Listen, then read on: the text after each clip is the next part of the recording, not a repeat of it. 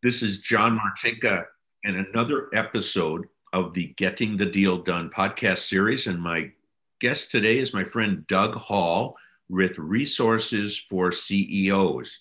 Uh, Doug is a business coach to owners in their leadership team. And welcome, Doug. Thanks, John. Great to be here. Start out with, tell us a little bit about yourself and your background. Well, thanks. First off, I'm an adopted native to the Seattle area because I've been here 20 years or a little over. So I'm like, wink, wink, almost a native since so many of us moved here. Fell in love with the Pacific Northwest in one of my tours of duty as a corporate guy. I've been happily self-employed for about 10 years now. And as you mentioned in the intro, I'm a business coach to owners and their leadership team. And what I found during my first phase of a career is in corporate America was I got energized by helping people. I was a good leader manager when I was helping my people be successful. I was a good participant with our customers or clients or partners when I could help them. And I just knew that about myself all along, but I didn't know how to activate it outside of having a job. About 10 years ago, I reached a point in my first career after 35 years in the computer industry, like, how can I start a second career and what's really good for me in terms of leveraging my strengths, my passion for helping people. And I wanted to narrow that down. And I found that working with owner operated businesses, so the founder or the buyer of the business is really running it day to day. And what I found was that I resonated with people that sort of felt stuck or felt unsatisfied in where they were. Like they weren't coming to you or your colleagues to sell the business, but and maybe they had just bought it recently, but felt a little stuck or a little unsatisfied. So my work is in that area of helping them sort of get to the next level. Okay. What are the most common sources of dissatisfaction with the businesses of all the owners that you've worked with and coached? Yeah, that kind of gets to the heart of this, working with teams that are, and owners, basically the owner first and then the team, that are sort of stuck or sort of unsatisfied. And what I found a common theme that I work with now is that owners get to a point where they're either okay with the money they're making and they're not okay with their time freedom, right? Like they're working like crazy, 8 hours a week, or they're okay with the money they're making from the business. They're okay with their time freedom, but they're not really that happy with the people they have to hire or their clients or their customers. It's sort of a people relationship. Or they're okay with those, but they're not fulfilling a purpose. Their purpose in life is not connected to the purpose in business, right? Now, I'm not a psychologist and I'm not here to repurpose them, but helping them discover the purpose of the business is it's a good work. But it usually comes back to those first two things, either not enough revenue and profit, not enough time freedom, not enough of both. And that's where I work with the owner in the leadership team to activate a unified leadership team and put some better practices in place so that they're really advancing as a company, growing more, getting more profitable. So I'd say lack of time freedom and not enough profitability are sort of the two key things. Okay. So, you obviously have your methods to do this. So what would you say is your general prescription for these business owners on how to improve things? Well, what I have found over particularly the last 6 years or so of my work, I have found that everybody that owns and runs a business has a kind of an operating system in their head. They have a way of running the business.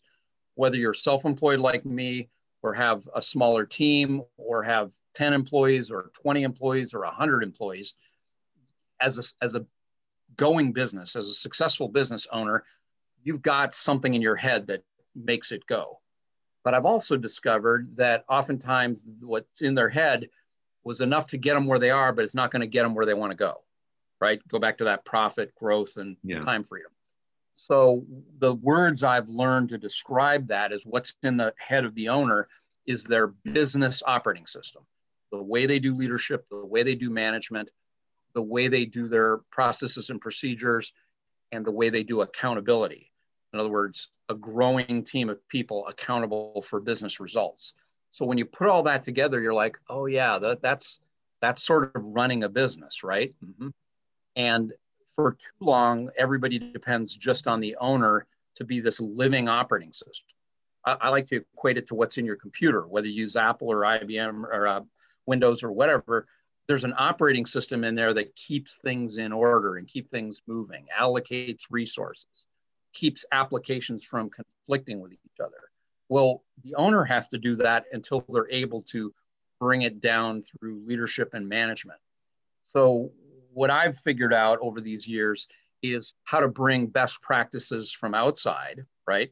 From authors like Peter Drucker, Michael Gerber, E-Myth, Patrick Lencioni, Jim Collins, Good to Great, Verne Harnish, Rockefeller Habits, all of these people, and bring them into practices that can be taught to the owner and the leadership team, and that we can then push down through the company. So that 10-person company, instead of the owner doing everything, they start to delegate and then move themselves up. Then those people can start to hire other people, and we have the beginning of a real leadership team. So it's really fun. I mean, I just enjoy the heck out of coming into a company at whatever stage they're at, helping them figure out where they are, and then helping them get out of the head of the owner and into an operating system that the rest of the managers and leaders can actually understand and duplicate. Is this something you help them put in writing for the others? Yeah, so there's a written aspect to it. So if you think about it, there's certain attributes of getting organized in a business that I think apply universally. And again, it starts with the mind of the owner, but you can write it down and scale it out to other people. So for example, getting everybody in the company on a shared vision. Well, what's a shared vision? Well, the owner might say, my vision is to be a $10 million company in 10 years. Okay, that's in their head. How about we get it out and write it down, right? How about we share it with the whole team? How about we figure out, do we have the right people in the right seats in a great team? Do they all want to go to 10 million? Some of them might only want to go to 1 million, right? So you got to have the right people in the right seats on the right team. And then a whole bunch of other little levers you can pull, like hitting the right numbers. Are we tracking the right metrics? Some people call them KPIs, but like, are we tracking the right stuff? And is everybody on the same page as to what we're tracking? The owner may track one thing, somebody else might think something else is important. So again, getting it in writing, getting it in a one-page strategic plan, for example, is a key tool. In fact, I think that's one of the 5 core tools that people need to use is a one-page strategic plan, right? And that helps them decide, put in writing, you said it, put it down on writing in that one-page plan. Where are we going? How are we going to get there? How fast are we going to get there? So that people ask about mission statements. What's that, Doug? I'm like, well, a mission statement is just a way to say, we want to be this on this date. We want to be a $10 million company in 10 years. That's a long-term mission. A short-term mission and part of the vision would be, well, in 3 years, we want to be 5 million and 25 employees and serving 500 clients and in 2 lines of business. So now we're coming down closer to today. The next part of that vision and mission might be, well, at the end of 2021, we're going to be 2.5 million in revenue. We're going to serve 100 clients. We're going to have 14 employees, whatever. I'm just making this up, right? But it's written down and it's specific, so there's no confusion. The owner, leadership team, and employees are aligned on where we want to go. Okay, so what I have noticed when people come in as a new owner, they have acquired the company, and I like to say they're more often than not, much more often than not, they are the breath of fresh air. And the employees like it. They see that the owner will listen to them. There's, career advancement. What do you see with not the owner, but with the employees, the leadership team and below them when you work on this? Well, normally there will be that honeymoon period. And then there will be a time of reality that sets in, and it may be a little bit of shared disappointment. The owner's a little let down because things aren't sort of taking off as fast as they thought from the point that they purchased the business. And the employees are maybe a little let down that the new owner hasn't changed things as much or as fast as they said they would. To me, that's an ideal inflection point for me to come in and sort of gather the team together, owner and the leaders, and say, hey, look, you can get to the next level. Let's all get on the same page as what that looks like. And let's start being more accountable for making changes. Because everybody talks great game, but it's like Mike Tyson said, everybody talks great game till they get punched in the nose, right? I'm paraphrasing Mike here, but the point is, new owner comes in, new expectations, and then reality punches them in the nose, right? They got a complex business to run. The owner gets bogged down. The owner probably gets their fingers into too many things instead of really being able to delegate to people because they don't trust them yet. So I think building trust in the team, again, a big theme of Patrick Lencioni, the 5 dysfunctions of a team, the basis of that is trust for each other. So building trust in the team is one of the first things that I'm real big on. I want to see that. I want to feel it. And then getting them to healthy conflict and getting them to goal setting, getting them to achievement. And ultimately that turns into a functional team when you climb those steps. Okay. So you've talked some big picture stuff. What about some specific actions that allow you to take them to an improved situation? Yeah. So this is the interesting thing. Most owners, whether they're the founder or the buyer, they're going to be somewhat visionary. They got things in their head and they believe that somehow the employees can read their mind. I get it, but it's like, no, it doesn't work that way. So for me, the satisfaction of working with the whole leadership team and sort of stirring that pot as a facilitator to get them to come up with all the things that might satisfy them. Like if we're here 3 years from now, you guys, and we're turning around looking back, what has to have happened in this company for you to be satisfied? To be satisfied as an owner of the company, to be satisfied as a key employee that you're developing your career, you're in the right place. I need to see that the team's forward looking and that they're willing to put in the time in, let's call it strategic planning. I know that sounds scary, but that's what we do. We get out of the daily business and we go about the once a quarter business of going to the top of the hill and looking down and saying, are we on the right path? Are we going in the right direction? How did we do the last 90 days? What are we going to do the next 90 days? Making a plan, making commitments to each other, and then week by week holding each other accountable that we're actually doing the things. Because here's the problem. Many owners and organizations make commitments to each other about changing things, new initiatives, but by my data that I've collected, 70% of new ideas and initiatives fail because people don't implement. They don't follow up. They become non-accountable. They come up with excuses. And I'm not the hardest guy in the world, but I like to kind of hold their feet to the fire a little bit saying, well, you said you would do this. Did you really want to do that? Or are you just talking for me to hear you? Mm-hmm. Right. So one of the best coaching questions I can ask is, how's that working for you? Do you really want to do that? What's working? What's not working? Do you want to do anything about it? I don't come as a consultant to tell them what to do. I come in as a coach to ask the questions, stir the pot, and make sure they come out with a written plan for the next 90 days. And then we just take that up to 1 year. We do an annual written plan for the new year. We take it up to 3 years. What's it going to look like in 3 years? Take it up to 10 years. What's your BHAG in 10 years? I mean, I want to see them make progress towards their big, hairy, audacious goal. I think the key thing you said is the word implement. We run into the same thing with people. We say, okay, here's a plan. We're not doing what you're doing, but in the buy sell world. And they say, you got to implement the darn thing. If it sits on the shelf, it doesn't get anything done. Exactly right. Yep. So what's a good prospective client for you? A type of business, size of business, the owner? anything else you want to fill in? Well, I think there's one key thing I tell people that takes them a minute to think about. I'm like, it's easy for me to say that I work with unsatisfied business owners, but what does that really mean? Well, here's one thing it means. They've improved their business. They've worked on their business for a while.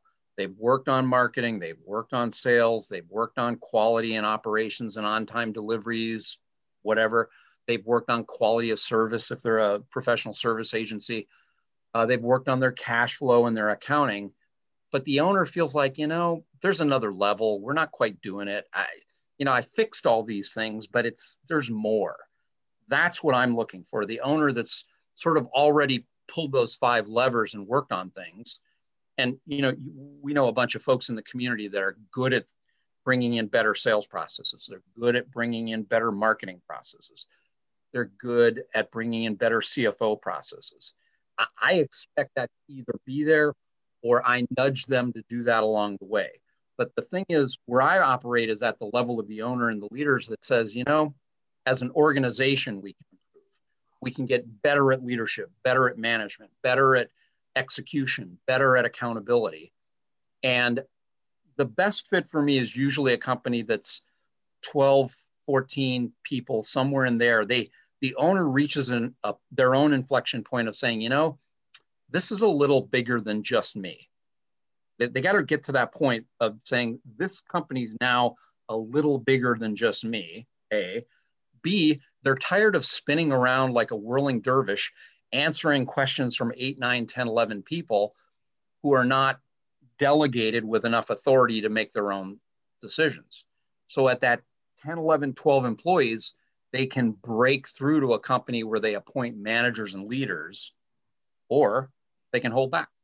As an owner, they have the complete right to just be a whirling dervish owner if they want to be. You've seen it, John. I mean, yeah. right? And so 15-ish employees 14, 15 is a good inflection point for me. I've worked with clients up over 250 employees. The main thing is that the owner is, I'm going to paraphrase one of my favorite authors, Patrick Lencioni. He says, the ideal team player is hungry, humble, and smart. And it's smart in the people smart, not intelligence, but emotional intelligence. So my best client is the owner who's in touch with themselves. They're hungry for more. They're humble enough to look for some outside help. And they've got the emotional intelligence to say, it's not all me. I need to build a real leadership team. So that can be at any size company. I mean, I've seen it all up and down the level. And industry-wise, I've worked with everything. Sometimes professional services, sometimes hard manufacturing, metal fabrication, legal services, accounting. You're industry agnostic. I really am industry agnostic. Now, I come from the computer industry, so maybe I have a little angle towards IT companies just because they sort of like that, but that's the closest thing to an industry concentration for me. Okay, and you work nationally, not just around the Puget Sound, correct? I do. In fact, in a couple of weeks, I'm going to go be working with a client in Knoxville, Tennessee. I have a client that was, it's kind of quiet right now, but Fairbanks, Alaska, down in Portland, Oregon. I like to work face-to-face with folks, and getting on an airplane is not like my favorite thing to do, but I'm a good traveler, so I don't mind getting out there. If any of your listeners need help distance, particularly now with Zoom, I mean, come on, I've done day-long strategic planning sessions on Zoom, 7, 8 hours. It's not pleasant, but hey, sitting 7 or 8 hours in a hotel room doing strategic planning is also kind of tough on a team. So it works either way. But most of my clients are in Puget Sound region right now, and it'll probably more or less stay that way for a while. Okay. Is there anything else you'd like to add? Well, for fun, I like to golf, I like to boat, and I like to ski in the winter. Okay. So those are important insights. Your background there for your mission spot in the Caribbean there is a beautiful reminder that it's boating season now. Okay. And I commend you for the work you do with Rotary. That's really important stuff, John. Well, thank you, Doug. So again, this is Doug Hall with Resources for CEOs. It is resourcesforceos.com. Doug at resourcesforceos.com. You can go to his website and set up a 30-minute call on the website and plug it into his calendar. Or you can reach him at 425-760-8103. Doug, thank you for being here. And I really appreciate your insights. And I know that what you do is very valuable and gets owners unstuck. Thanks, John. Great to be with you. Thanks for the time today. All right.